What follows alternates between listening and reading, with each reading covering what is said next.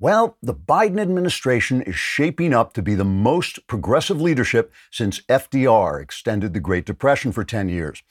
Everything about Joe Biden is progressive, from his dementia to his national debt to that gormless look on his face that fills you with the confidence that someone else must be running the country or we're just so totally doomed. In fact, some of you may be beginning to say to yourself, whoa, hold the phone. Just how much of this wonderful progress can we make before we've progressed so far we can no longer even see America in the rearview mirror?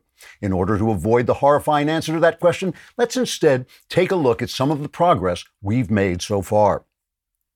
In the bad old days, patriarchal families trapped their sons and daughters in restrictive gender roles. Now we've progressed to the point where government schools can teach our children about fluid sexual identities until they're fully prepared for self-mutilation and suicide.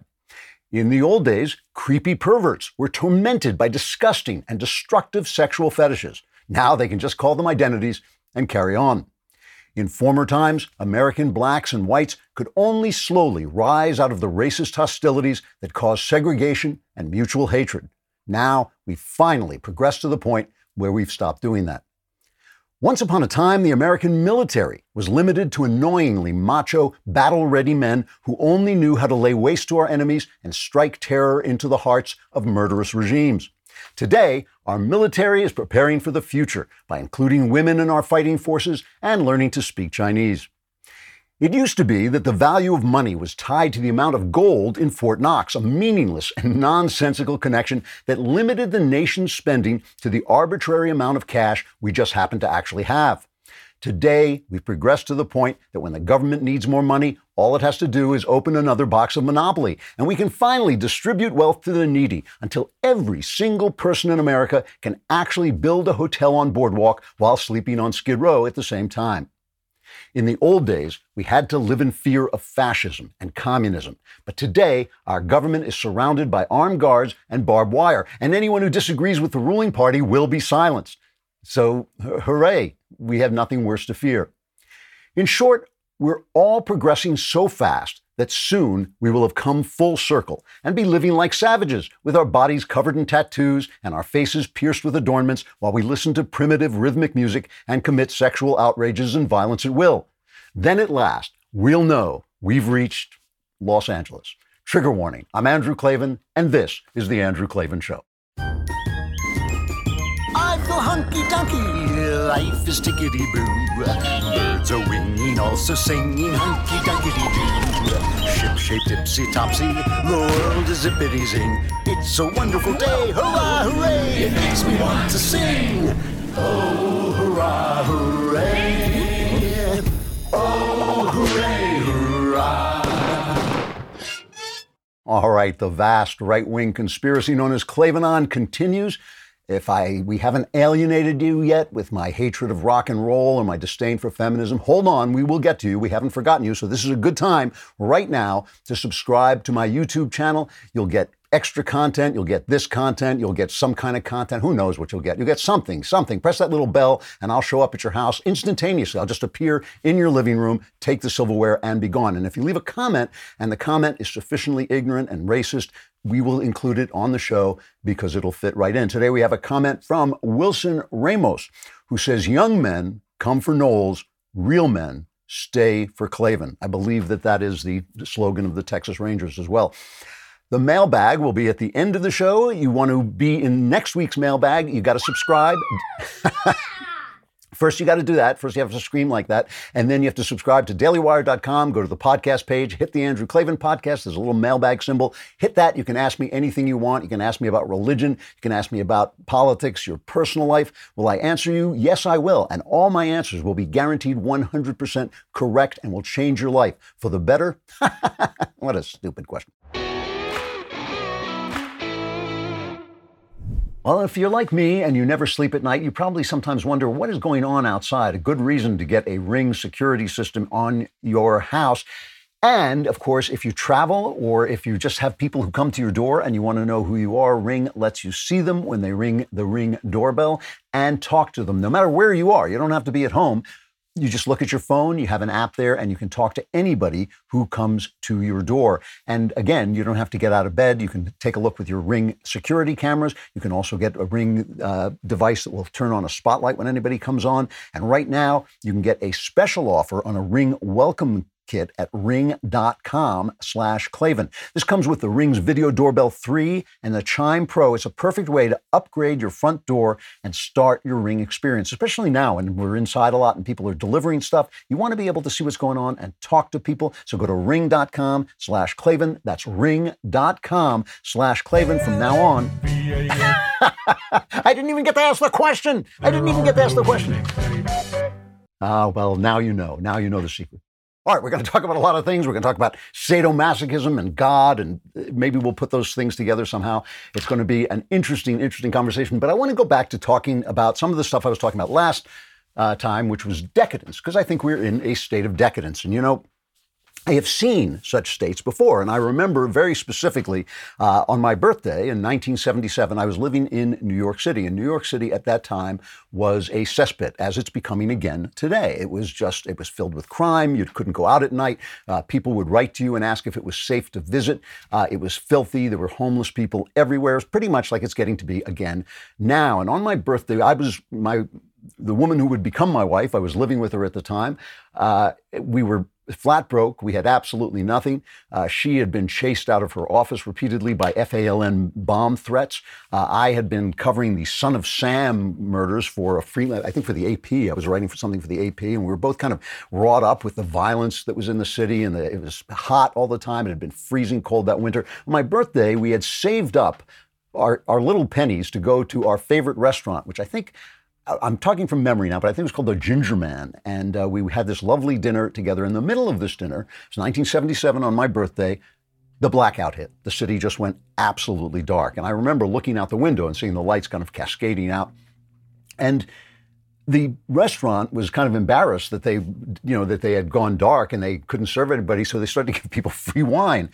And my wife and I got just a little bit drunk out of our minds. We were absolutely smashed, and we left the place feeling really good, and we danced home. We waltzed home.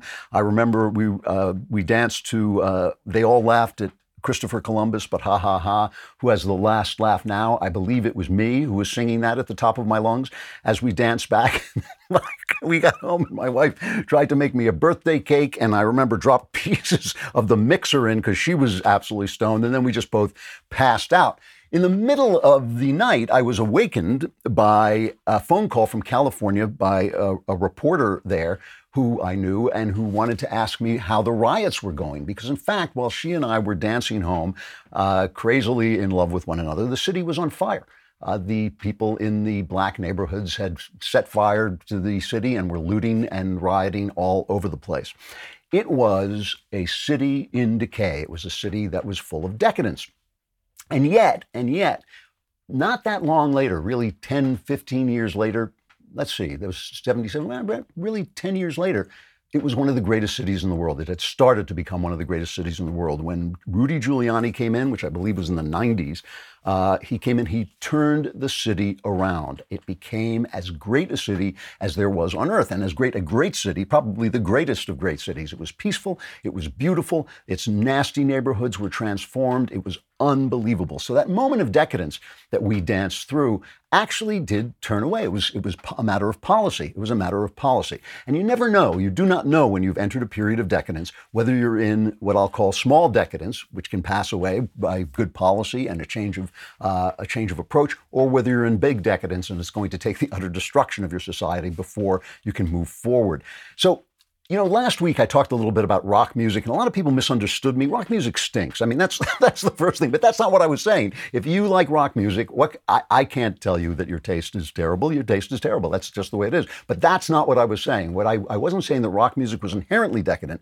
I was making the point that rock music was a rebellion against the upper orders, against the elite, and when there is a rebellion against the elite, there's a question of whether that rebellion, which may or may not be justified, stops there and forms a new elite, refashions the elite and refashions the values of the country or the entity, whatever it is, or whether that rebellion becomes a rebellion against nature and creation itself, a rebellion against God, in which case you're in for trouble. You're going into a period of evil and decadence. And that, I think, is what has happened to us. And I was simply saying that, I wasn't saying that the Beatles were bad. I was saying the Beatles could have progressed in one way, but it actually ended up with Cardi B gyrating around, making a fool of herself. And the reason I said this happened, this is Clavinist psychology. The reason I think this happens is because I think each of us comes into the world seeking God. We seek God in our mothers, we seek God in our fathers, we seek God in authority figures. And when those figures fail us, as they inevitably do, the question is, can we take that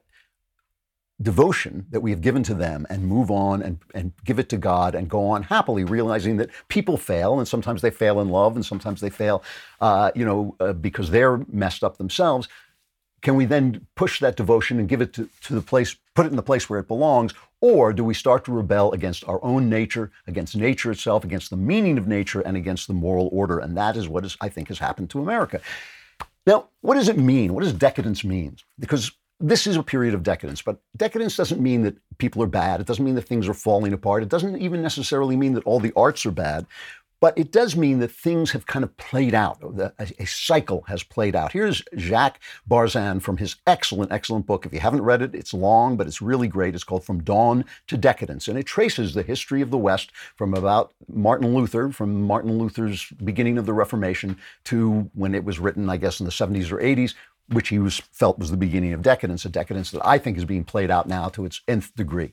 Here's what he says. He says, all that is meant by decadence is falling off. It implies in those who live in such a time no loss of energy or talent or moral sense. On the contrary, it is a very active time full of deep concerns, but peculiarly restless, for it sees no clear lines of advance. The loss it faces is that of possibility. The forms of art, as of life, seem exhausted. The stages of development have been run through. Institutions function painfully. Repetition and frustration are the intolerable result. Now, again, there's small decadence and there's big decadence, and you never know which you're in. At the turn of the 20th century, there was a sense in Europe which had reached the height of human civilization. It was at a height that human civilization had never reached before, and yet there was a sense that things had played out, that people had become spoiled, that they had finished with all the great arts, that there was nowhere to go, and people started to yearn for war. They started to yearn, among other things, they started to yearn for war, and there was a great rebellion against the Victorian era,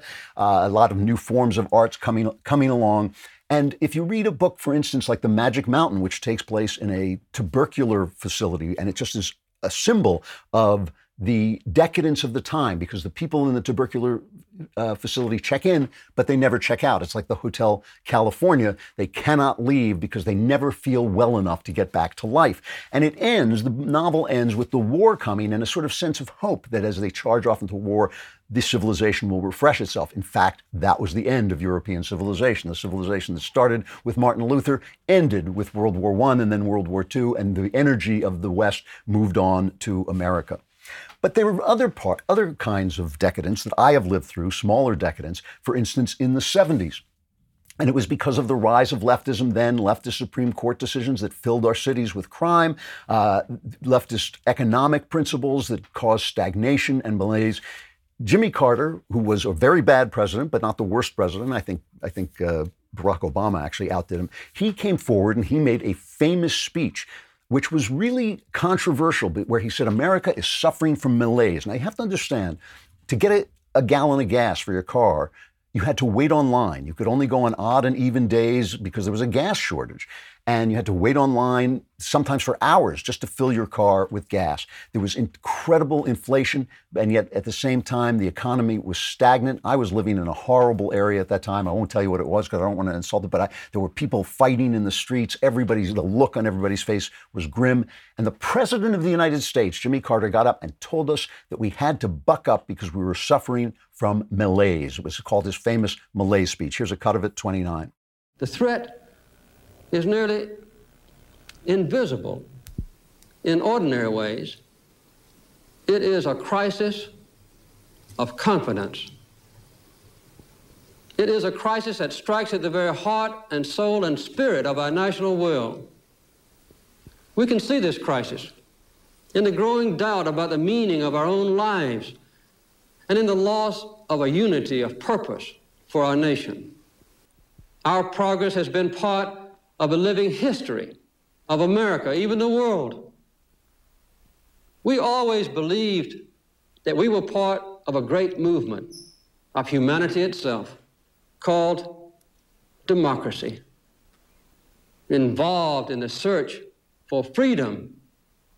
And that belief has always strengthened us in our purpose. But just as we're losing our confidence in the future, we're also beginning to close the door on our past. That's an amazing speech for the president to make, to say that the problem is the way Americans feel rather than his own policies. And that is, of course, the problem with the left in general, is it never looks to its own policies. When the people go out and they elect a man like Donald Trump, who is a real different kind of person, they don't ask themselves why, what is the trouble. They say, how can we get rid of him and get back to what we were doing before? Only because Carter was thrown out after one term and Ronald Reagan was elected. In 5 years from that moment, which really, it really was a gray moment. Go back and look at some of the videos. You can see there's a movie about the famous ice hockey game between the Russians and the Americans that kind of details what it was like, what it felt like. But it was a genuinely grim time. I remember it very, very well. 5 years later, Ronald Reagan ran for re-election, and this was his ad, and a famous ad called Morning in America that would not have worked had it not resonated with the people. This is 5 years after that speech you just watched. It's morning again in America. Today, more men and women will go to work than ever before in our country's history.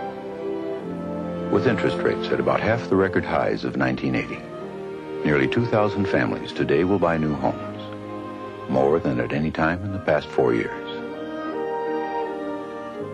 This afternoon, 6,500 young men and women will be married. And with inflation at less than half of what it was just 4 years ago, they can look forward with confidence to the future. It's morning again in America. And under the leadership of President Reagan, our country is prouder and stronger and better.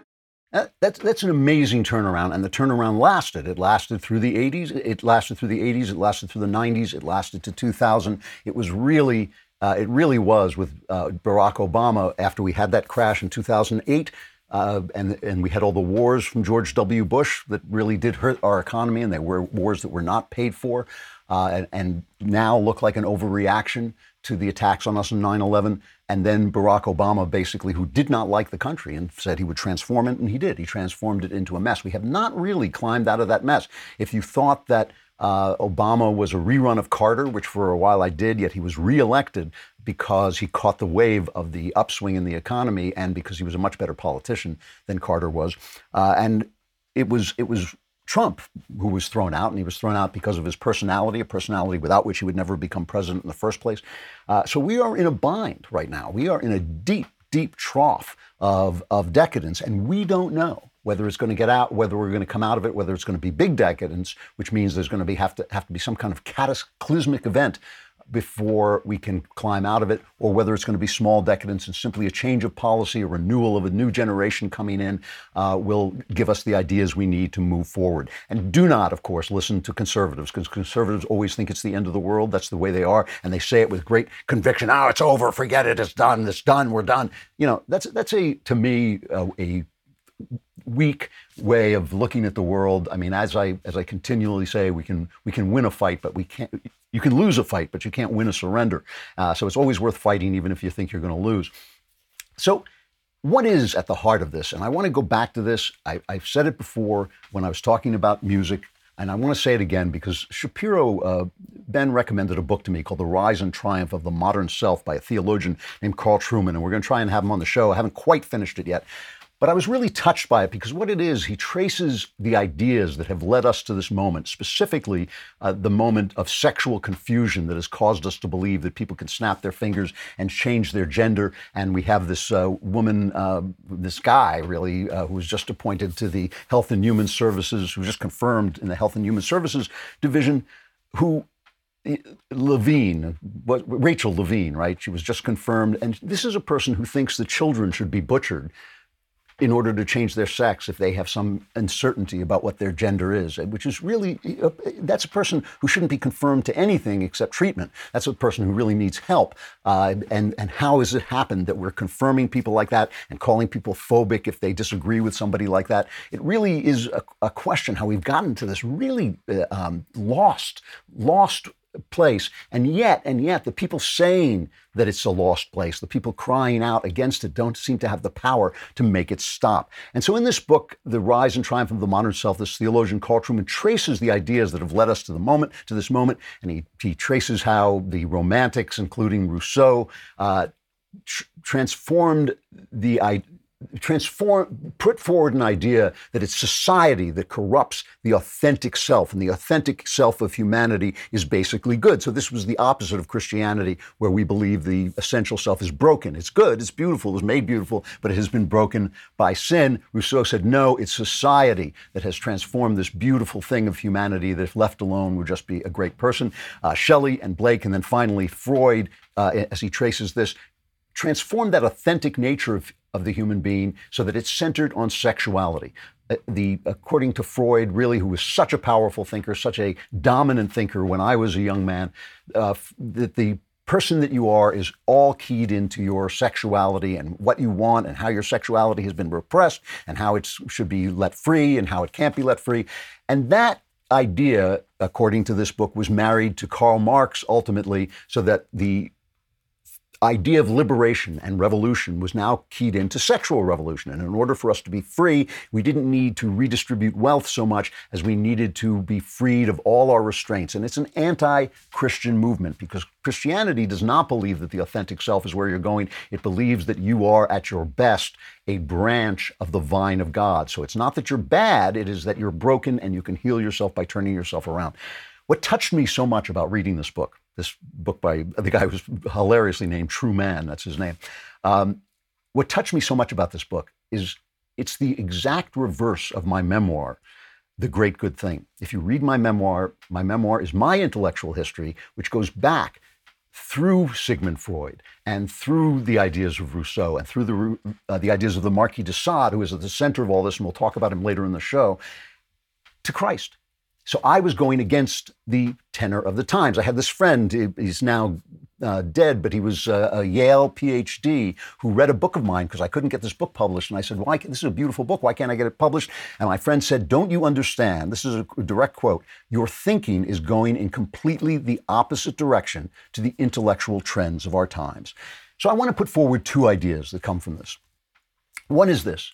The problem is the problem of God. It's policy, but the policy, we are lost in policy because we are lost in the question of who we are and the purpose of what we're doing. If your purpose is to make it so that Rachel Levine can wear pearls and butcher children, we're on the right track. If your purpose is to find freedom so that each individual reaches fruition, or as many individuals who can reach fruition, and that individual fruition is what lifts the country up.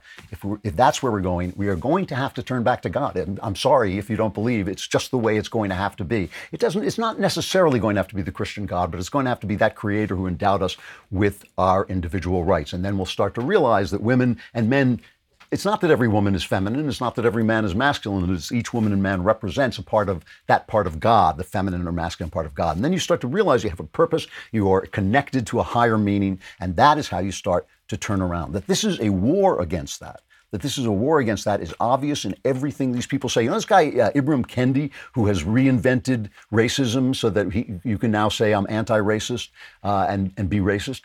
Kendi himself has said he is opposed to what he calls savior theology, because savior theology means that some people are sinners and some people are not doing as well as others, and that you can head somewhere. And if you can head somewhere, then if you're headed in a different direction, you're in the wrong. Here's Kendi talking about the fact that his philosophy is anti-Christianity.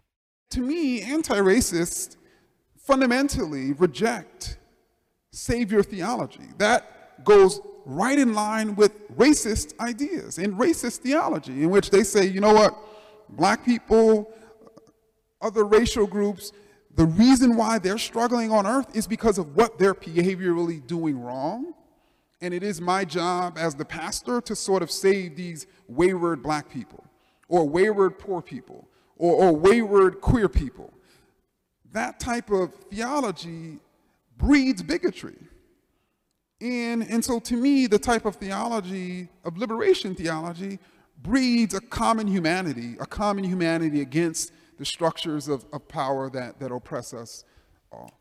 It's really amazing. What he's saying is morality and meaning create bigotry, because if there's a meaning to life, if there's a purpose to life, then some people are headed on the wrong path. If there's morality, then some people are doing what's wrong, and that becomes bigotry. And if you see what the left is doing, it's always that. You shouldn't slut shame people, you shouldn't fat shame people, you shouldn't evil shame people. It's not, people aren't evil, they're just doing things because the society is evil, and so on. And that's how our society has fallen down the rabbit hole.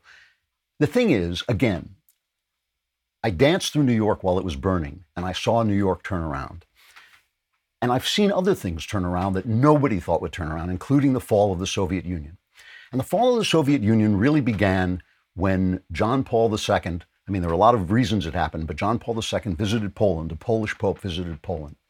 And people who had been stomped on by the Soviet boot all this time poured out into the street and started singing, "We want God."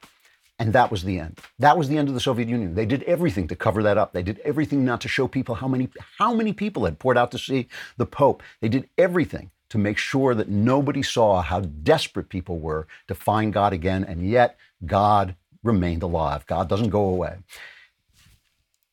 I lived my life, my intellectual life, in opposition to the tide that has carried us to this point. So can the country, so can all of us. I danced through the fires of New York. I'm dancing now. I saw New York turn around. I saw America turn around. It can turn around again. It's going to begin with us, because clearly there are people at war with the things that make us great. And we are just going to have to win that war, each one of us. So as you know, when your car is broken, you do not want to get in your car and drive it to the car parts store. Why? Because your car is broken. It won't go to the car parts store. All you can do is imagine standing in this stupid store with a guy on a computer who doesn't know anything more about car parts than you do and trying to find stuff out. And you're not even there because your car doesn't work because it needs a car part. That's why there's rockauto.com. At rockauto.com, not only can you go on your very own computer and see the parts right there, you will get low prices. And you will get to say rockauto.com. Isn't that what we live for? It will make you feel more powerful. Your friends will respect you more. Women will like you. rockauto.com. It's a great way to get car parts at a good price. It's a family business. They've been serving auto parts customers online for 20 years. So go to rockauto.com to shop for auto and body parts from hundreds of manufacturers. Go to rockauto.com right now and see all the parts available for your car or truck. Write Klavan. You got to write Klavan. It's rockauto, Klavan in there. How did you hear about us box? So they know we sent you. How do you spell it? Klavan at rockauto.com. I think we're going to have to style and form veto this segment. Yeah. Well, I want to talk about two stories happening this week that show you what it means to follow God in a time of decadence, because it's different than following God in a time of plenty and in a time when a society is working well, because when a society is working well, it's probably in keeping with its gods. It's probably in line with its gods. Jack Phillips, you remember Jack Phillips from the Masterpiece Cake Shop in Colorado. He is back in court again this week. He is being sued. Now, you remember Phillips refused to bake a cake to celebrate a gay wedding, not because he hated gay people, but because he is a Christian and he didn't believe that there is such a thing as gay marriage. And he feels that he's an artist, and he didn't feel that he should use his art to express approval of something of which he disapproved. Now, the Supreme Court said that he didn't have to do that, but they ruled in very narrow grounds. They said that the state commission had displayed clear and impermissible hostility, but they didn't resolve the case of whether the government can compel people to create speech with which they disagree. And who it was? It was Bill McGurn who wrote about this in the Wall Street Journal, wrote about it brilliantly. What happened then was a lawyer, Autumn Scardina, came and started to harass. It's clearly an act of harassment. She went and requested that he make a custom cake to celebrate her gender transition, pink on the inside, blue on the outside, and he refused. Here is Phillips' lawyer, Jeremy Tedesco, saying what he thinks is at stake. The goal is to silence Jack, to banish him from public life, to financially ruin him, and to send a message of intimidation to people who share Jack's beliefs, that they have no place in public life, have no right to earn a livelihood, and follow the religious conviction simultaneously.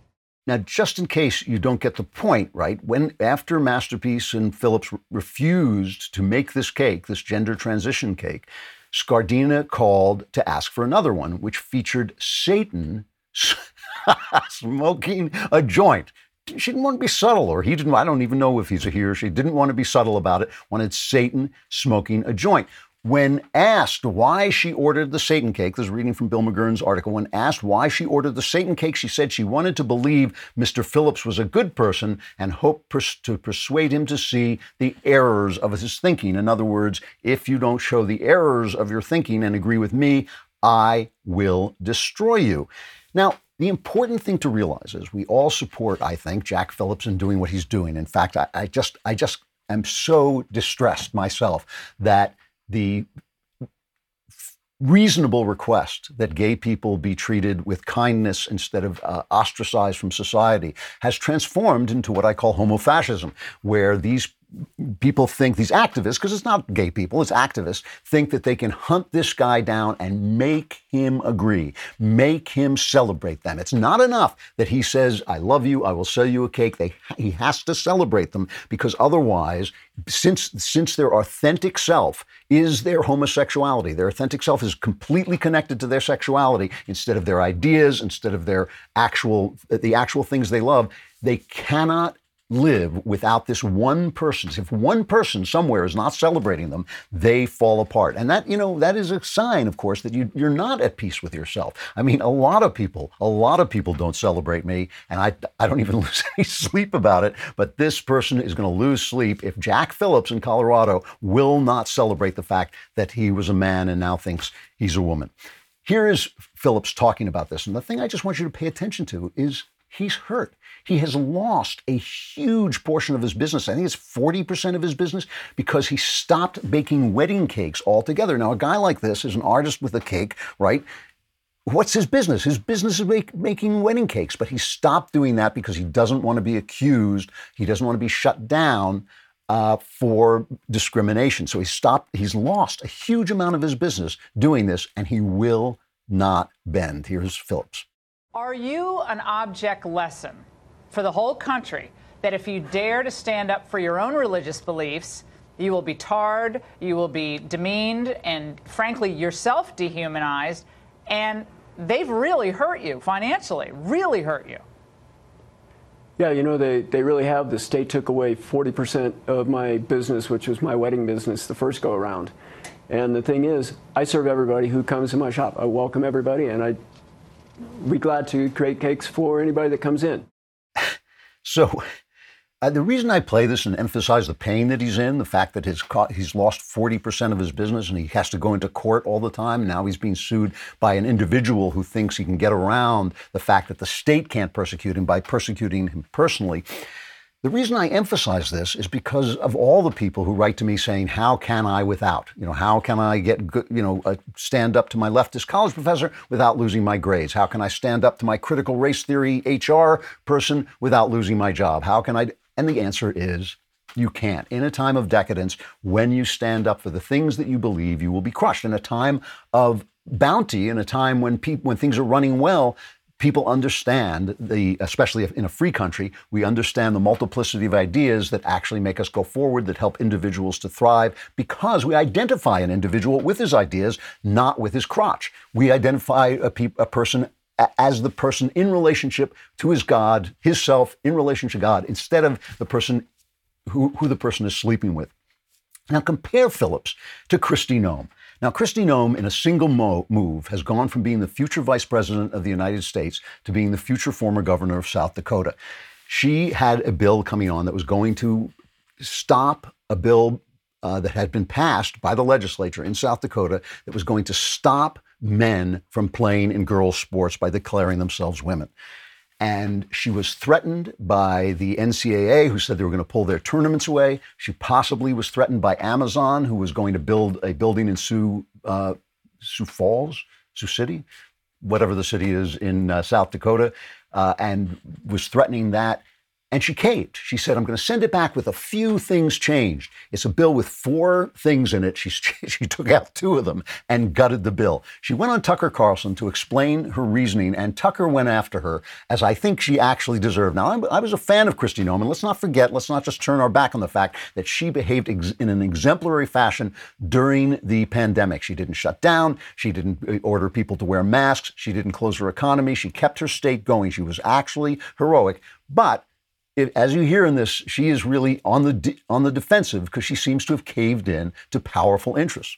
We've had to fight hard to get any tournaments to come to South Dakota. When they took punitive action against us, we would have to litigate. And legal scholars that I have been consulting with for many, many months say that I would very likely lose those litigation efforts. And I don't think that so families you're saying, in so South hold on, Dakota, just to be clear, it's not the bill. You're saying have to sue many times over and over again.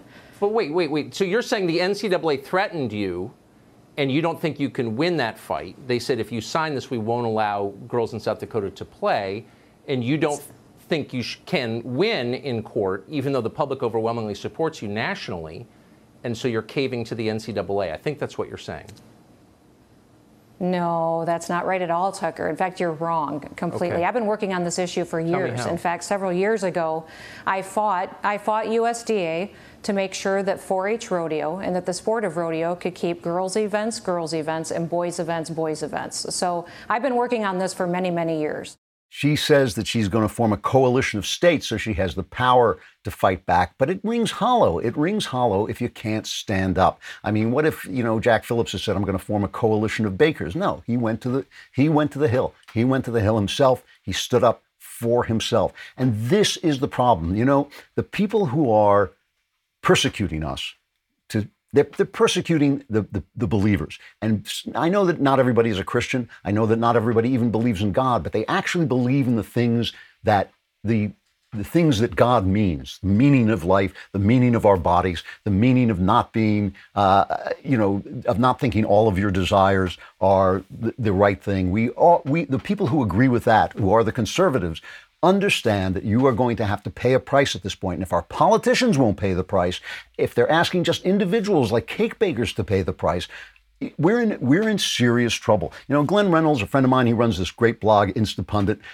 He went on TV and he wrote an article about the fact that these people are in the minority. The people fighting against Christianity, if people fighting against America are in the minority, but they're bullies and people are caving in. And here's what he says, cut 6. The woke is, as you said, a tiny minority. It's maybe 3 or 4% at most of the population. Everybody hates woke culture. The polls show a vast majority of Americans hate it, a vast majority of blacks hate it, all minorities, liberal comedians hate it, even Barack Obama's spoken out about it, and they still get their way so often because they're just bullies. And they bully people, and they threaten them, and they go after them, and people just want them all to go away, and so they give in, especially the people who run a lot of our institutions who tend to not have much in the way of a spine. They tend to not have much in the way of a spine, and that's right. And the only reason I'm saying this is I'm just trying to situate you in your situation, in your time. This is your time. This is the time that you were given to live. You remember. It's like Frodo. You don't want to be in this time. You wish the ring had never come to you, but it has come. This is the fight you are in. This is what it's going to take, and it's going to take it daily. And as I always say, it's not a question of sticking your head in the cannon's mouth. It's a question of strategizing. It's a question of choosing your fights. It's a question of having a spine and standing up. And when you see the difference between a Jack Phillips and a Kristi Noem, it's written right in front of you what you are called to do in this moment. There is no way out for any of us. We're all going to have to pay these prices. We're all going to have to do these things, or it's going to be big decadence instead of small decadence. You ain't going to like it. Now, because I never sleep, I like to be particularly comfortable. When you go to sleep, you may want to sleep on the floor, but if you want to be comfortable while you're sleeping or while you're falling asleep, you might want to try MyPillow. MyPillow is a terrific pillow. It really is. They don't go flat. You can wash and dry them as many times as you want. They maintain their shape, and best of all, they are made in the US of A. If you don't have a MyPillow, or if you know someone who doesn't, now is the time to get one, because for a limited time, MyPillow is offering their premium MyPillows for their lowest price ever. You can get a queen size premium MyPillow, which is regularly $69.98 for only $29.98. So usually $70. Now it's $30. That's $40 in savings. Kings are only $5 more. Now is the time to buy. Not only are you getting the lowest price ever, but they are the best gifts you can think of. $29.98 for a queen size premium My Pillow, and you buy now, they will extend the 60-day money-back guarantee. Go to mypillow.com and click on the Radio Listeners Square. There you'll find not only this amazing offer, but also deep discounts on all My Pillow products, including the Giza Dream bed sheets, the My Pillow mattress topper, and My Pillow towel sets. Or you can call 800-651-1148, 800-651-1148, and use promo code DailyWire. Senator Cruz, can you put on a mask? Yeah, when I'm talking to the TV camera, I'm not going to wear a mask. It'd make us feel better. You know, when you're in a time of decadence, you have to understand that everything, there's no escape from that time. You can live in the past. You can just go and, watch things that were written before in the 1940s. You can watch movies on Turner Classics. You can go to the opera. You can watch ballet and read classic books. All of those things are good things, but you're still going to be in your time, and you're still going to have to look for the flowers that grow and all this. And you have to understand that everything we're seeing is part of this. Joe Biden's decrepitude is part of this. Joe Biden is a mask on leftism. Leftism is decay. Leftism is a form of decay, okay? Because no leftist ever talks about making anything. They only talk about pillaging things that were made before. The money they spend was made before, or they believe will be made in the future. They're always conserving, they're always dividing, they're always distributing, but they're never creating. They never create anything. Remember, government does not create anything. You create stuff, and the government takes part of that away to fund the government. So leftism is a form of decay. So when you look at Joe Biden, you think, how can this guy have become president? How can this, I think Trump is still asking himself, how did I lose to this guy? Well, you lost to him because he represents a time before decadence, but he's demented enough and weak enough to allow this decadence to continue. So he's a perfect mask for the decadence. We said it before he was elected. Tomorrow's news today, I'm saying it still. He gave his first press conference. And what was amazing about the press conference was, well, first of all, let's take a look at some of the pieces. This is cut 32. Am I giving you too long an answer? Because if you don't want the detail. No, but I mean, I don't know how much detail you want about immigration. Maybe I'll stop there and finish. So the best way to get something done, if it holds near and dear to you that you like to be able to, anyway, we're going to get a lot done. But folks, I'm going. Thank you very, very much. I appreciate it. Thank you. Now that was made with a briefing book in front of him that he was paging through to look up the details. Dog-faced pony shoulder. Yeah, except I'm not. He was looking at the details, which I've never seen a president do before. Of course, you want the president to be the sharpest knife in the drawer, right? You want the president to have those facts at his fingertips, to know what he's talking about. Nobody cares if the press secretary has to look at the book, but the president should be able to come out. But that was the way he was talking. He was blithering. Here are the questions that the press was asking, a brief montage, partly from our friends at Newsbusters, but we repieced it together. Can your presidency be a success if you can't make progress on those four challenges: climate change, immigration reform, gun control, voting rights? You've said over and over again that immigrants shouldn't come to this country right now. This isn't the time to come. That message is not being received. Instead, the perception of you that got you elected as a moral, decent man is the reason why a lot of immigrants are coming to this country and entrusting you with unaccompanied minors. How do you resolve that tension? Republican legislatures across the country are working to pass bills that would restrict voting, particularly Democrats fear impacting minority voters and young voters, the very people who helped to get you elected in November. Are you worried that if you don't manage to pass voting rights legislation, that your party is going to lose seats and possibly lose control of the House and the Senate in 2022? So that's the press telling Joe Biden he's good and decent, that the Republicans are trying to restrict the vote, which is simply not true, that if he doesn't fulfill his most left-wing promises, he's going to lose re-election. He'll never be elected again. When the press has become what they've become, which is a bunch of fork-tongued eunuchs, who simply stand up for one way of, who stand up for the decadence, that's part of the decadence too. So we're living in this decadent system, right? It's not like, oh, this institution is falling apart or that institution is falling apart. We're living in a decadent system, and everything creative, everything that is going to be new and good and bring things back is going to come from us. It's going to come from the people, and it's going to come from the people that they elect, that they put forward to bring new ideas. Because even Trump was great in being a loudmouth about defending Western culture, but he was not bringing a new vision of what we should do. Even Reagan in his day was an old man. And we turn to these old men in these moments because we think that they have something that we've lost, when really we have to find ways of going forward. And I'm obviously very fond of old men, being one myself, but still we have to find ways to go forward. The fact that we cannot let the boomer generation go, we cannot bring in new people, because these new people like Barack Obama are bringing in the oldest of ideas, these 19th century nonsense Marxist ideas that they've now regenerated in a new way and repackaged, kind of put a funny nose and a mustache on. We need people who actually have a vision of how we're going to move forward as Americans into a future world of crazy technology. And when you look around, this is so much about what this mask controversy is about, this whole idea that we should wear masks.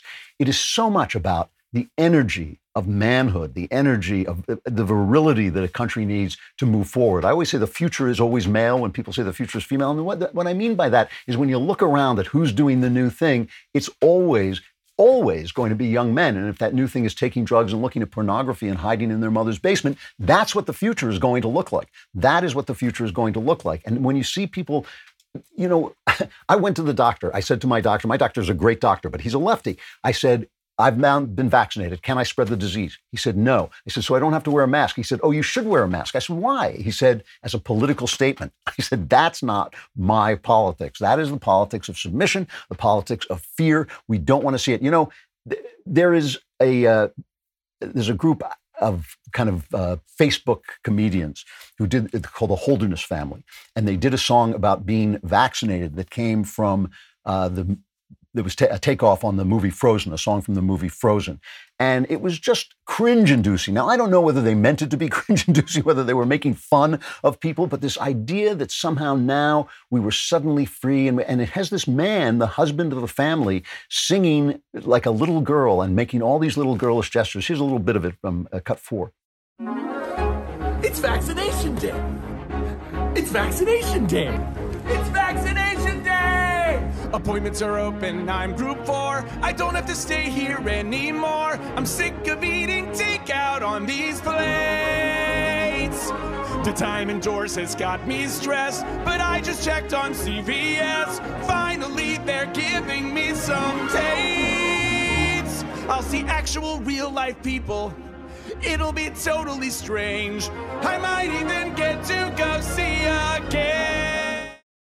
So to me, he might even get to go and see a game. And if you watch his gestures, there are all these kind of girlish gestures. I think the real question came from the actual movie Frozen's cut 5. For years I've roamed these empty halls. Why have a ballroom with no balls? Yeah, that is the question. Why have a ballroom with no balls? Why have a country? Why have a country if we haven't got the courage to defend it? If we haven't got the courage, like Kristi Noem did not have the courage to stand by our guns, if we don't have the courage like Jack Phillips has to stand by his God, why have a country at all? Because it's just not going to stand. We've had it really good for a long time. I was born into America's greatest moment. I had it really easy. I didn't have to go to war. I didn't suffer real depression. I didn't have any of that stuff. It makes you soft. That is what happens. After a while, you think like, how can I just keep my comforts? How can I keep my gizmos? How can I keep all the things that I have? You can't. You cannot keep the things that you have without giving away the things that are most important to you, your integrity, your faith, and the progress of your life toward God. And so this is the time we're in. This is the time we're in. We have to keep it in mind every moment. We have to keep it in mind every day, because we're going to be called upon suddenly to make sacrifices, suddenly to have courage. We cannot let each other down. So all my life, I've loved underdog podcasts. I'm the guy, when I play Risk, I like to get like one country. Like to get forced into one country and then come back and win, because I like being the underdog and coming from behind.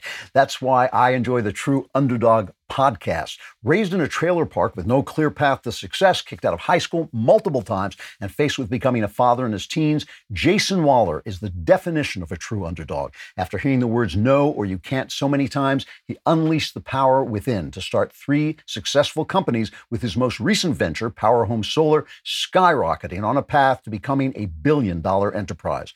Join Waller, a 4-time Entrepreneur of the Year winner, as he shares motivational tips and inspiring stories and business-building lessons from the ground up. As Waller will tell you, there is no elevator to success. That climb only happens one step at a time. Let every True Underdog podcast be that step that elevates you. Check out True Underdog Podcast at trueunderdog.com or anywhere you get your podcasts. So in keeping with the theme of decadence, I want to talk about the Marquis de Sade, because a day without talking about torturing people for sexual pleasure is a day without sunshine. The Marquis de Sade, of course, is where we get the word sadism from. And in the intellectual history that I was talking about earlier, that takes us from the romantic notion of authenticity, that the individual's authenticity is the most important thing and is as opposed to society, which destroys his authenticity, then that authenticity becomes sexual. The Marquis de Sade holds a very powerful philosophical place. He was a man who spent something like 10 years in prison. They thought he was a madman. It's a little unclear how much of his sexual depravity he actually carried out, but he was accused of torturing, his servants, which wasn't. It's weird. You were kind of allowed to beat your servants at the time. He is a figure of the French Revolution. There is a mythological story that he was in the Bastille and cried out to the people. Since I started on my birthday, the storming of the Bastille was the day before my birthday, that it was the Marquis de Sade who cried out, said, "Come and help us, they're killing us in here." And the mob came and stormed the Bastille, starting the French Revolution. I think that story is not true. I think he had been removed from the Bastille before that. But his philosophy is often depicted as a kind of naughty sense of, what the British call slap and tickle, like you're chasing your girlfriend around with a towel, snapping a towel at her. It is not that at all. It is vicious, ugly, sickening pornography mixed in with the philosophy that since there is no God, our God is nature. Since nature is cruel and destructive, we can be cruel and destructive. And it is scene after scene of mostly men torturing women, but sometimes women torturing women and sometimes women torturing men. Not in a way, not in like 50 Shades of Grey, where it's all kind of piquant and sort of underlying fun, but brutally and sometimes homicidally. And originally, the Marquis de Sade was considered just awful. His own family tried to hide the fact that they were related to him. But over time, he became what they call the Divine Marquis and became a staple of leftist philosophy for his belief in freedom from sexual restraint. Now, I have a personal history with the Marquis de Sade, which is that when in my progress toward Christianity, I went into a period where I was an atheist. And I'd never been an atheist because I felt, well, if you don't know, you don't know. So I'm an agnostic, someone who does not know. But there came a point when a psychiatrist saved my life, operating under a system that was largely invented by Freud, who was an intense atheist. And I started to feel that in order just to have integrity, I should become an atheist. And I started to read a lot of atheist writing. And when I read atheist writing, whether it was Nietzsche or anybody like that, I always thought, there's something fake about this. There's something, they're not really actually reasoning their atheism to its nth degree until I got to the Marquis de Sade. And when I saw the Marquis de Sade and he said, this is what our nature is, this is how we should behave, I thought, yes, he is right. This is the only guy who is logically following atheism to its conclusion in his pictures of the strong absolutely terrorizing the weak for pleasure, right? The strong terrorizing the weak for pleasure, that I thought, this is hell. This is hell. And in my journey toward God, the only leap of faith I ever made, the only thing that actually took me away from logic was when I looked at this and I thought, no, my whole heart rebels against this vision of humanity. I am going to just believe that if you torture somebody for your personal pleasure, you are doing something wrong. And whenever anybody tells me, I sometimes have this argument with the God King. You heard us having it on the backstage when everybody says there's no objective morality. I always think you're coming at this from the wrong direction. If somebody curb stomps a toddler for pleasure, that is going to be immoral every single day of the week, twice on Sunday. If everybody on earth believes it to be right, it will still be wrong. There is such a thing as objective morality. So I turned away from the Marquis de Sade, and that was the turning point of my life where I started to make a journey back toward belief in God. But what I just want to point out is that the Marquis in our culture always exists as this kind of witty, interesting, naughty philosopher. And if you're a gamer and you play Assassin's Creed, there is an Assassin's Creed that takes place during the French Revolution. He appears there as a voice for freedom. This is cut 19. I feel it my sovereign duty to aid all those who suffered in cruelest bondage with me at the Bastille. And I have a vested interest in seeing the King of Rats caught in a trap. As to my name, I have the pleasure of being Donatien Alphonse François, Marquis de Sade.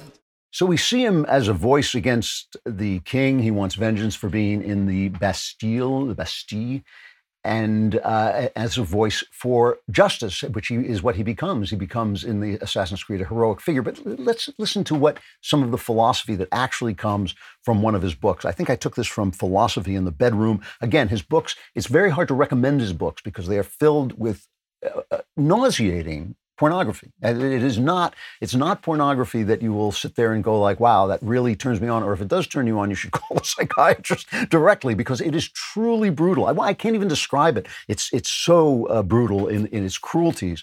And here is what the philosopher says in Philosophy in the Bedroom. He says, in order that what serves one by harming another be a crime, one should first have to demonstrate that the injured person is more important, more precious to nature than the person who performs the injury and serves her. Now, all individuals being of uniform importance in her eyes, in nature's eyes, it's impossible that nature should have a predilection for someone among them. Hence, the deed that serves one person by causing suffering to another is of perfect indifference to nature, which is no doubt true. Nature is indifferent. Nature is not our friend. Nature is indifferent to the suffering of the weak. It's indifferent to the cruelties that people commit to one another. But here he's saying, if people are equal, if all men are created equal, then one who is stronger than another naturally has the right to hurt the other person. So he's not actually putting forward the idea of freedom. He's putting forward the idea of equality and twisting it to mean that because nature doesn't care one whit more for a king than nature cares for a beggar, if the king can torment the beggar, he is perfectly within his rights to do so. So, it's just fascinating to me to hear intellectuals defend this guy as basically a voice for freedom. So if you're a crazy, paranoid right-winger, and that's the only people who listen to this show, you may have this terrifying fear that one day the government will lock everything down and tell you can't go out without a mask and tell you everything, you're going to be crazy. Listen, it's nuts, but you want to be prepared in case such a crazy thing happens. That's why you want ReadyWise meals. They make emergency meals. They also make freeze-dried fruits and vegetables for convenient on-the-go nutrition. And they have new adventure meals for hiking, camping, and other outdoor activities. ReadyWise makes being prepared simple and affordable. You can order online and have nutritious meals shipped directly to your doorstep. ReadyWise uses the finest ingredients and latest food preparation technology to ensure optimal taste and freshness, and each recipe is crafted by a team of chefs to provide delicious, nutritional meals, especially during critical times. With a 99% satisfaction rate and millions of products sold, ReadyWise has quickly become the leader in emergency preparedness. This week, my listeners can get 10% off at ReadyWise.com when entering Klavan at checkout, or by calling 855-474-4084. ReadyWise has a 30-day, no-questions-asked return policy, so there's no risk in taking the initiative to get you and your family prepared today. That's ReadyWise, ReadyWise.com, promo code Klavan to get 10% off. I know what you're thinking. Klavan, I can spell ReadyWise. Anybody can spell ReadyWise, but how? Oh, how? Please tell me how. Do you spell Klavan? It's Klavan, no E's. I just make it look easy. Here's Kamal Paglia, an intellectual I often respect, not always, but often respect, defending the Marquis de Sade against those feminists who include him in the pornographic and hate him for being a pornographer and hate him for his depictions of abuse of women. Camille Paglia says, no, they are missing, and I think in some way she's right about this, they're missing the whole history of the modern world. Just cut 20. Feminists who are hostile to Sade are hostile to the entire modern experience. Because in dismissing Sade, you are dismissing everything that Darwin and Freud also said. That is the idea that we are innately aggressive beings, that we are born not necessarily bad, but with an impulse toward egotistical dominance. Well, it is true that both Freud and, I don't know about Darwin. Yeah, well, I guess Darwin, you could extrapolate that from Darwin, that they said those things. What I think Paglia is missing there is that Sade says these are good things, these are positive things, and this is the way we should go. Where Freud wouldn't have said that at all. He would have thought that that was psychotic. And Darwin wasn't making moral judgments at all. He was simply describing how nature works. The problem is the missing piece. The missing piece is God. The missing piece is God. You cannot have a moral universe without an absolute morality. You can't have something be morally better than something else unless there is something that is morally good. And there is none of us who is good, not one. But our idea of God is that goodness toward which we move and toward which we are built. Our nature alone is not our guide. Our nature, when we guide that nature in a certain direction, becomes our guide. And what Camille Paglia is saying is right, that feminists who oppose pornography are, in fact, opposing the entire panoply of modern thought. That is what I did when I turned away from Sade. I turned away from that path, which I believe is the path to decadence. You see this again. I mean, it's really interesting. There was a play called Quills. It was made into a movie in 2000 with the Marquis de Sade in prison smuggling out his books. And the Marquis was played by Jeffrey Rush. Joaquin Phoenix played a priest who is running this insane asylum and helps him get his books out, and then is shocked to find out what he is saying. And here is the scene between the two of them. And I want to say that while the Marquis comes off very well in Quills, Quills does have a certain, is a somewhat more complex depiction of him than you get in other places. So I'm not completely knocking the play, but this is this scene where he is lording it over this priest who is, like all priests in all movies all the time, is shown to be small-minded, neurotic, and kind of pinched in his beliefs. Nothing but the very worst in man's nature. I write of the great eternal truths that bind together all mankind, the whole world over. We eat, we shit, we kill, and we die. But we also fall in love. We build cities, we compose symphonies, and we endure. Why not put that in your books as well? It's a fiction, not a moral treatise. But isn't that the duty of art? To elevate us above the beast? I'd have thought that was your duty, Abbé, not mine. Now, that's an interesting exchange because it actually is completely off the point that his works of fiction are not works of fiction. They are works of philosophy. They put forward a way of looking at the world that is, in my view, psychotic. And the one thing that the scene does get right, though, is it gets right that the war that Sade is waging is against God. The war that Sade is waging is against God. Same thing was true of Freud. Darwin, not so much. Darwin lost his faith not because of his science. He lost his faith because of his personal life.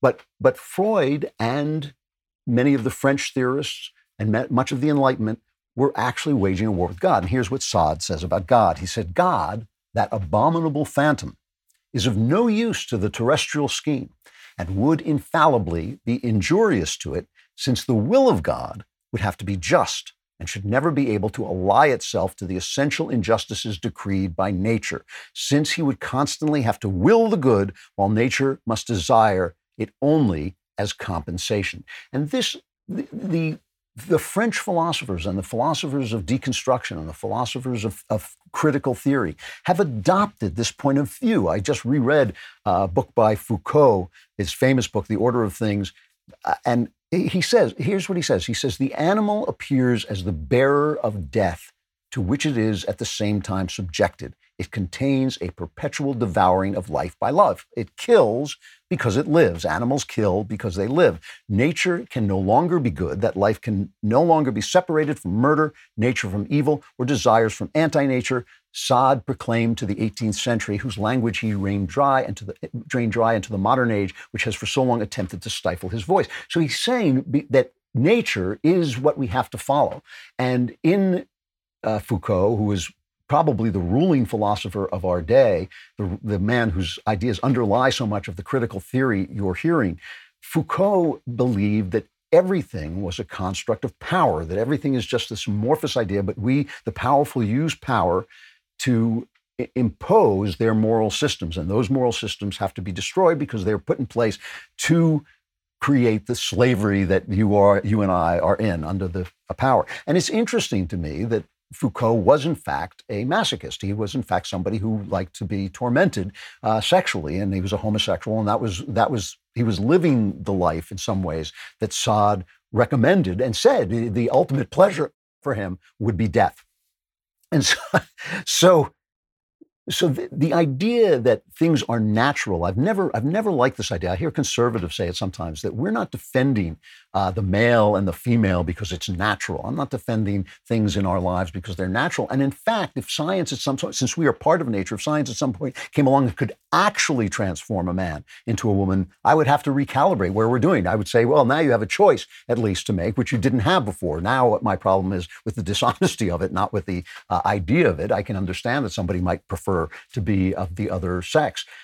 But as we are now, this idea that there's something essential inside us that is our nature, and that nature needs to come out and be on its own, be what it is to me the path to the decadence that we're in. In fact, if we do not have a North Star toward which we're moving, toward which that nature is moving, if we do not have a vine of which we are a branch, we are lost souls. And I'm looking at the world right now, and I am not in despair in the least. I think this may be another small time of decadence that can turn around, just like the time when New York burned down, just like the time when America was waiting on lines forever, just like so many times in history when things have gone wrong. I think America can turn around right now, but I'm telling you that it is a question of taking up your cross and following the one thing that will take you to who you really are, which is the light of God and the courage it takes to walk in his way.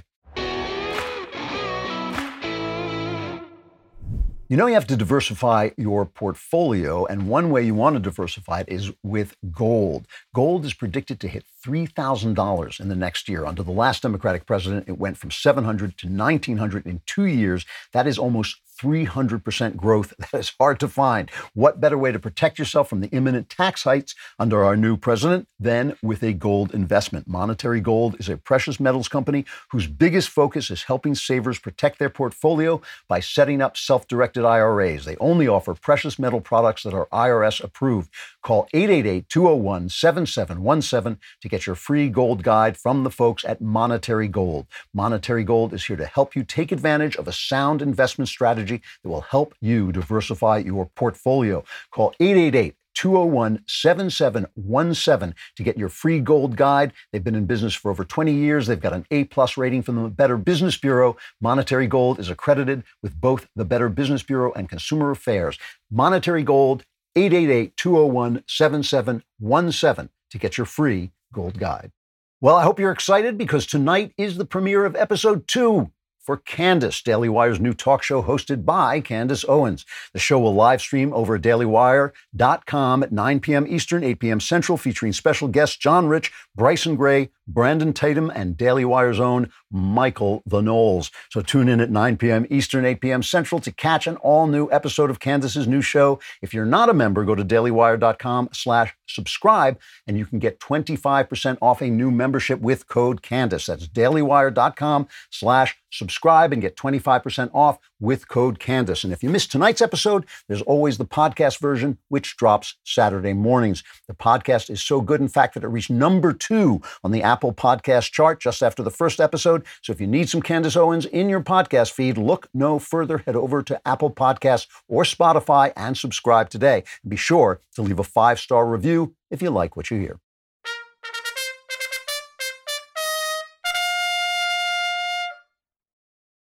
So I am just delighted to have this man on as a guest. There's obviously no such thing as the best political writer alive, but if anybody asked me to name the 4 or 5 best political writers alive, the first words out of my mouth would be Shelby Steele. He is the Robert J. and Marion E. Oster Fellow at the Hoover Institute. He has won the Bradley Prize for his contributions to the study of race in America. His books, if you've never read one of his books, they're short and they are absolutely beautiful. Shelby Steele, thank you so much for coming on. Well, thank you so much for that introduction, and thanks for having me. So I've been watching what's going on in our country, and it seems to me, I've been kind of describing it as a moment of moral panic. And it seems to be a moral panic that centers, among other things, on race. And it reminds me of things I've read about the McCarthy era, the witch hunts. I'm wondering if you think there is truth in that description. And if you think there's truth in that description, why is it happening now? Easy question. No, I think that if you look at the span of American history, in the 60s, that racial tension that had always been really at the heart of American life and culture came to a head, and it transformed, it introduced, along with the principles of democracy, the Constitution, the Bill of Rights, it introduced morality as a source of entitlement, power, rights. You had to be somehow on the side of the good, and one of the things we've done is make that a source of power in society. You can't. When I was coming along, you grew up, your identity became your identity. Today, growing up, you have to somehow moralize your identity. You have to define yourself in a way in which you are on the side of virtue, on the side of the good. And I think the polarization, or much of the polarization that we see today in America, is between the sort of traditional way of growing up, maturing, being a member of a free democratic society on the one hand, and on the other hand, this search for a virtuous identity, a virtuous way of being in the world that is above race. And race sort of is the issue that all of this, it seems to me, pivots on. But why? I mean, it does seem, I'm not saying that everything's great between the races. I've never heard of any place where everything was great between the races, but it seems that I'm old enough to remember, as you are, things being much, much worse than they are. If things have gotten this much better, why should there suddenly be this upsurge of panic now? I don't think it's a real panic. Okay. You're right. I remember when it was. I grew up in the 50s and the 60s, and on the south side of Chicago, and when race was a ferocious, every aspect of your life was determined by what your race was and so forth, and where you could live, where you could eat, on and on. And the protest movement started slowly, built, and finally, I think, achieved a great success. Today, we don't know quite what to do. We don't know how to really define ourselves, how to plant ourselves in the world, and so we're at least at this moment, I think we're a little bit lost. Not sure I answered that question, but. Well, it's a question then of not knowing where your identity lies, I guess, and seizing on something to try and establish it. You've talked about critical race theory. You've said it's a currency with which whites can buy innocence in the marketplace, and a currency which blacks and other minorities can exercise power in the political arena. What struck me about that description is it doesn't describe it as something that can help anybody. Do you believe that there's anything positive in critical race theory? I believe it's an absolute 100% negative. It's an illness. It's a sad, tragic leftover of the ugliest part of our history. It's duplicates. Believe me, no slave owner, no Southern segregationist could articulate white supremacy better than the critical race theorists do. They're far better at it, far more nuanced and elaborate in their definition, in their sense of Black entitlement this time around. They duplicate, long to be like the white supremacists of the past. And they're exercising that kind of power within our institutions as we speak. I mean, the corporations, universities, the entire education establishment are enthralled to these people and to this blatant retreat, this collapse into racism as a sort of means by which we attack racism. You had this film, What Killed Michael Brown, which I have to admit I have not had a chance to watch yet, though I will. And at first, the Amazon wouldn't show it. Why are corporations so bought into this? I mean, does this help them thrive in some way? Is it good for corporations to have this race theory and to basically shut down? I mean, all you were doing was taking an honest look with your son, Eli, who made the film with you. You were taking an honest look at the Michael Brown killing. Why is that anathema to a corporate entity like Amazon? Because Amazon and other corporations want to dissociate themselves from America's past. And in doing that, in condemning America and separating themselves from it, they gain power. They establish their innocence. They establish racial innocence to their brand.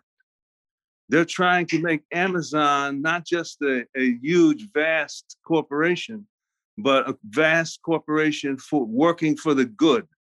And all the more reason why you should buy products from them and so forth and so on. So it's a cynical business move in the larger sense. Universities started this, and now again, one institution after another. Black Lives Matter basically offers this sort of imprimatur of innocence too. They sort of sell it to middle-class white America. Support us, support all of the critical race ideas we have as a way of showing that you are not racist. And the tragedy is that whites buy this, and this becomes white guilt, where they're terrified of being seen as a racist, and so they go along with things that destroy the great principles that made America great in the first place, and that also ended up freeing slaves and giving blacks their freedom. So it undermines the great achievements of the civil rights era and so forth. Sad moment in racial history. It really seems. I'm glad to hear you say it, because it really has seemed like this to me, and sometimes I feel like I'm talking into I'm talking to myself. But you know, I've read. I think I've read all your books. I think it's in the book Shame. You tell this absolutely devastating story. You were the captain of the swim team in high school, and suddenly found out almost by accident that everybody in the swim team, you were the only black member of the swim team, and all the white players had been invited to spend weeks with your coach at his lake house, and you had just been left out. And it's an especially devastating story, knowing who you are now, knowing you're one of the premier intellectuals in the country, and you just kind of read this story and think like, wow, that's such a terrible way for us to treat one another.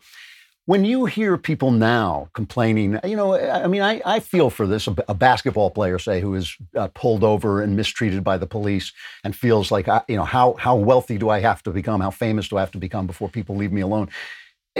Do you feel that this is still a problem, this kind of offhanded treatment of people when people complain about the police? Is there something that a white guy doesn't understand when he hears about this? Not at all. It is bogus. Again, I've lived all my life as a black male in the United States of America and many parts of the country, and it's bogus. I've been stopped. I had my share of police stops and tickets and so forth. I've never been in any way accosted because of my race by a white police officer in the United States of America.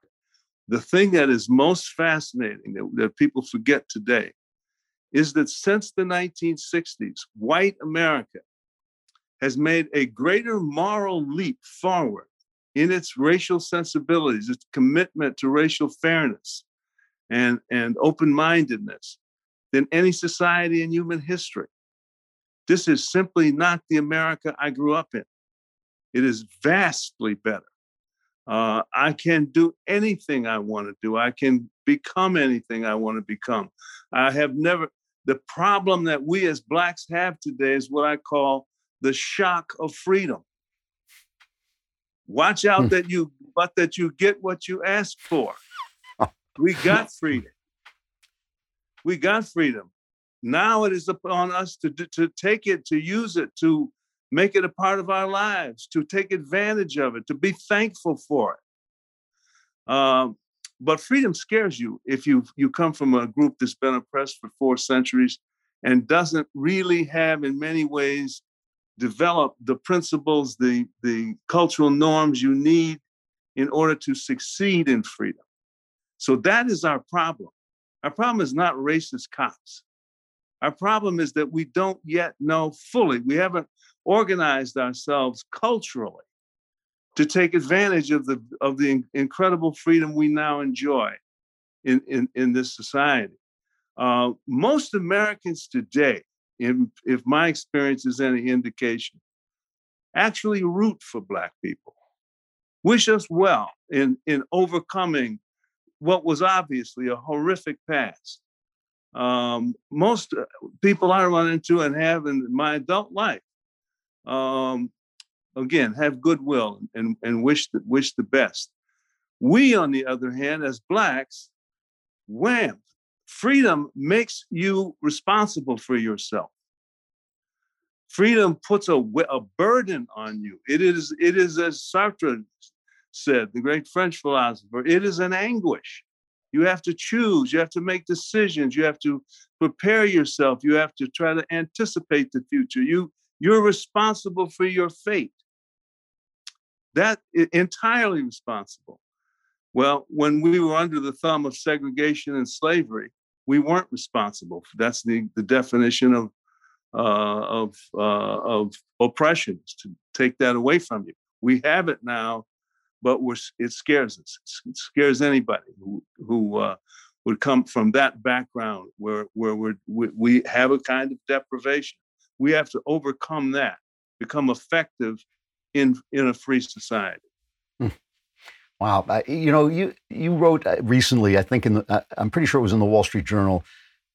You said, who are we without the malice of racism? Can we be Black without being victims? Which struck me as a deeply profound question. In some ways, it's the question of any persecuted group that wants to assimilate. It seemed to me that assimilation was actually well underway. I mean, I looked at the musical Hamilton, and I thought, here's somebody embracing the history of a country that didn't always embrace him. And yet there's now this incredible reaction. Is it this fear of losing Blackness without victimhood? Can you be Black without being a victim? I mean, I'd like to ask you the question. Yes. My focus on being Black is on overcoming. I'm proud of being Black because my people overcame 4 centuries of oppression to get here. No mean achievement. I'm very proud of that. Many of the Black leaders today, on the other hand, cling to the idea of us as victims because we can use that against the larger society. We can say, you're still racist. See, you were always racist, and you continue to be. And therefore, my victimization is also my entitlement. You owe me. And so we feel as blacks, that's really our only source of power in American life is our victimization. And so here we have this terrible irony. We embrace our victimization as though it's the essence of blackness. And you couldn't have a worse thing to identify, to build your identity out of than the idea of yourself as a victim. And you pass this on to your children as though you're proud. We don't pass on an idea of blackness as overcoming, as taking responsibility, as assuming, taking one's fate in one's own hands. I like people like Duke Ellington, so many jazzmen, who made himself out of nothing into one of the greatest composers of the 20th century. Ralph Ellison, wrote the greatest American novel of the 20th century, Invisible Man. These are people who, for nothing stopped them. They prevailed. That's the black identity to me. But what we hear about all the time again is that we're behind in every walk of life, and we continue to be victimized by a now systemic racism that's supposed to be like a cloud around everywhere. No, we've got to meet the challenge history has given us. Take responsibility for our freedom and do something with it. I have to say, one of the most shocking scenes I have ever read is the scene in Ta-Nehisi Coates' book where he says that to his son. He passes his victimhood on to his son. I thought I would put a bullet in my foot before I said that to my kid. Why did the election? Well, I should put it this way. It seems to me that the election of Barack Obama set us back in some way. Do you think that's true? And if so, why? Because he was elected only because he was black. He wasn't elected because he was presidential material, because he had some sterling resume that would lift him at his young age into the White House. None of that was in play. His achievements were virtually nothing. He was articulate, but he never said anything of substance. He was an empty suit in the classic sense, but he was an opportunity for white America. This white America so riddled with shame over its history that any black who could sort of halfway string three words together is fine. And so America I wrote a book on Obama. I had people on the book tour would come up and tell me, well, I agree, he's got problems, but I don't want my grandson to think I did not vote for the first black president. Wow. Well, that's white guilt. That's when your motivation is not black people or their development.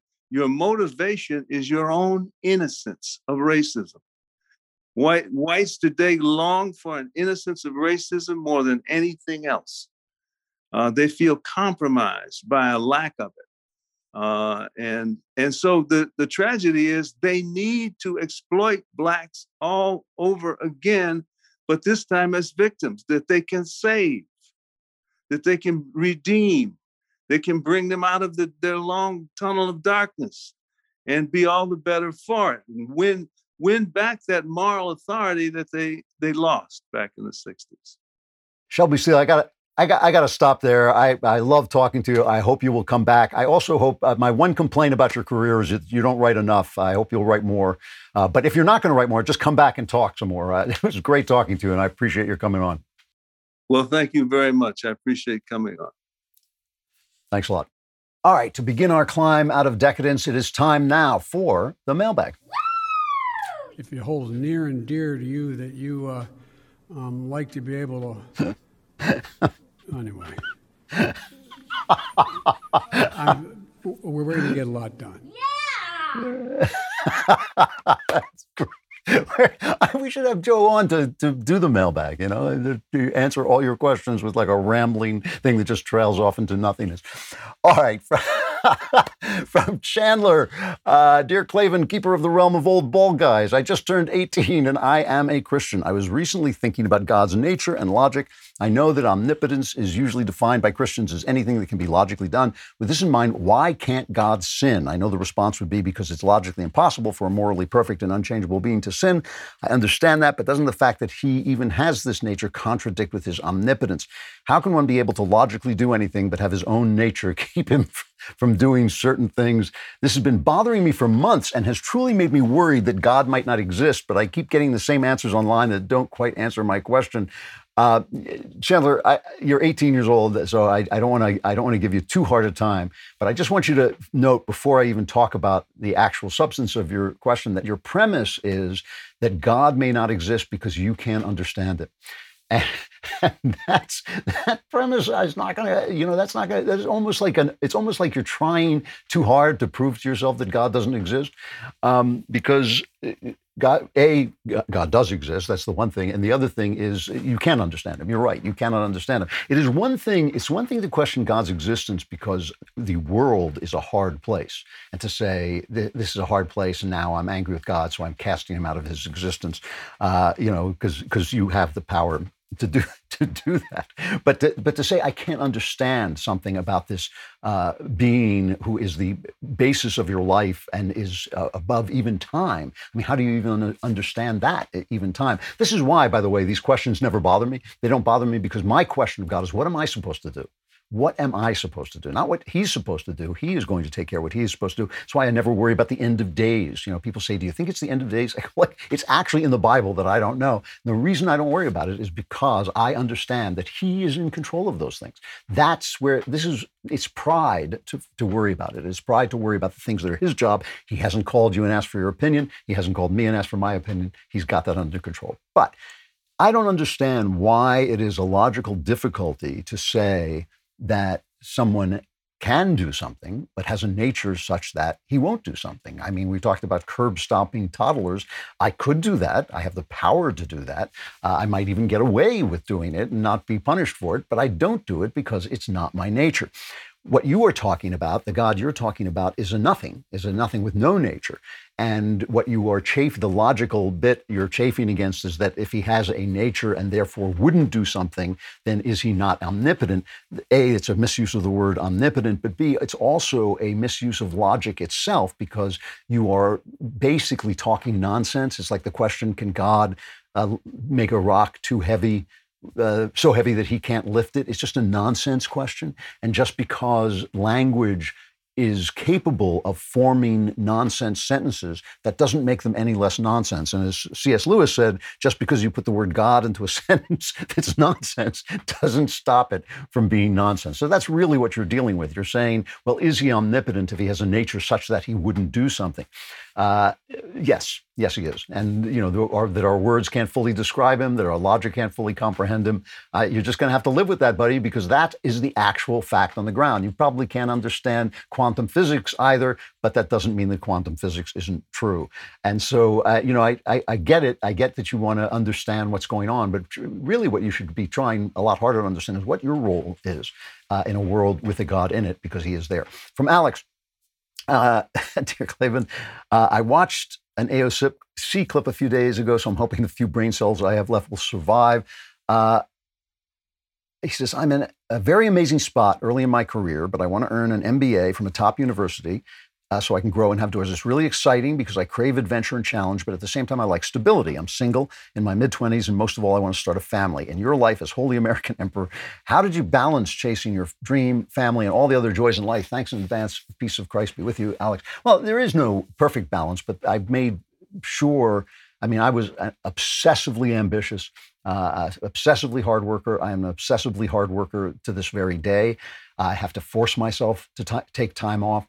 But I always had time for my wife and my children. The one thing that you will find in life is that the deadlines of work are more difficult, more inflexible than the deadlines of family. Your family, you can always call your wife and say, hey, I can't get home for dinner, but you can't always call your boss and say, I can't hit that deadline. So you have to make those deadlines. You have to make sure that those deadlines are as inflexible as your work deadlines, because family requires time. It is not something you can do in your spare time. It is something you have to commit yourself to as you commit yourself to your work. And then, then you have to make the balance that's right for you. There are all kinds of things that happen.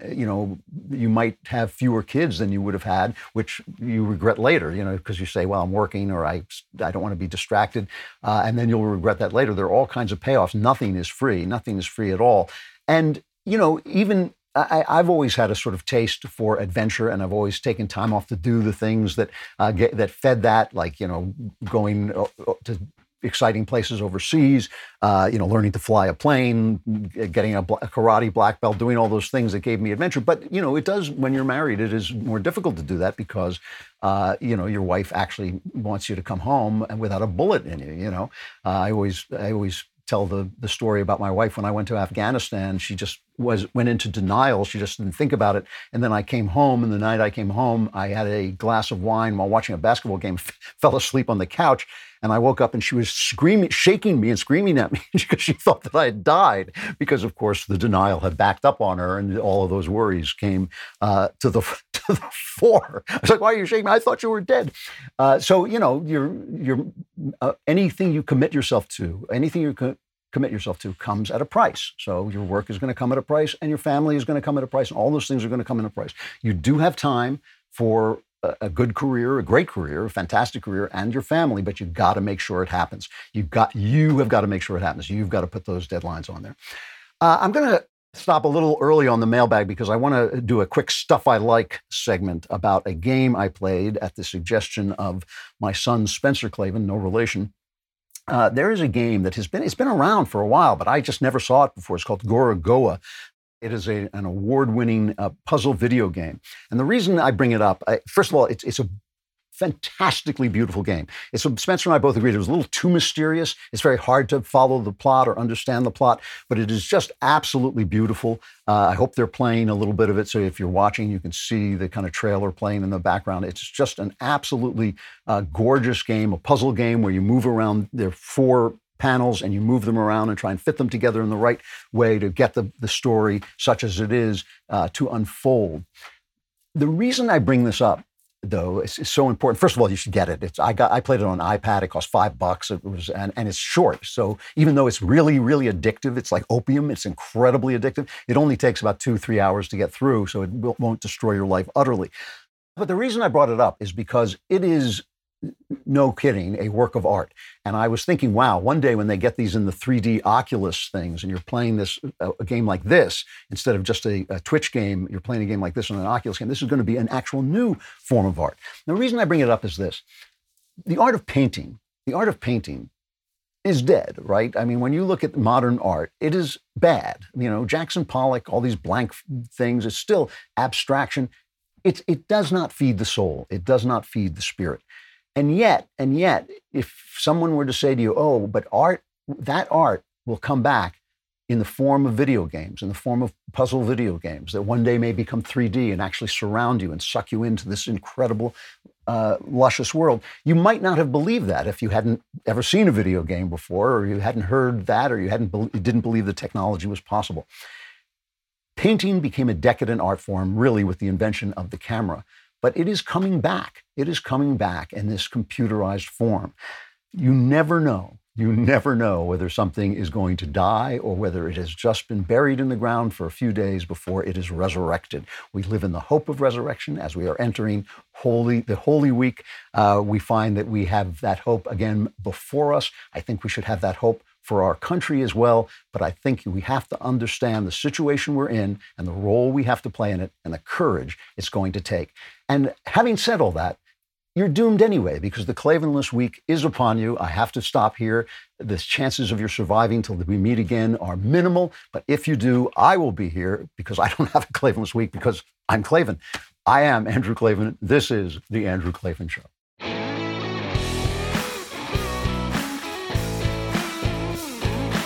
Hey, if you enjoyed this episode and want to spread the word, give us a 5-star review and tell your friends to subscribe, too. We're available on Apple Podcasts, on Spotify, basically wherever you listen to podcasts. Also, remember to check out the other Daily Wire podcasts, including The Ben Shapiro Show, The Matt Walsh Show, and The Michael Knowles Show. Thanks for listening. The Andrew Klavan Show is produced by Robert Sterling. Executive producer, Jeremy Boring. Our technical director is Austin Stevens. Supervising producer, Mathis Glover. Production manager, Pavel Vidowski. Edited by Danny D'Amico. Lead audio mixer, Mike Coromina. Animations are by Cynthia Angulo. Production coordinator, McKenna Waters. And our production assistant is Jacob Falash. The Andrew Klavan Show is a Daily Wire production. Copyright Daily Wire 2021. Joe Biden continues to fall apart mentally and physically. The city of Oakland plans to give $500 monthly checks to poor families, except the white ones. Sesame Street gets racially woke, plus a new mask that you can wear while you eat, unless you have self-respect and dignity, that is. All of that and much more today on The Matt Walsh Show.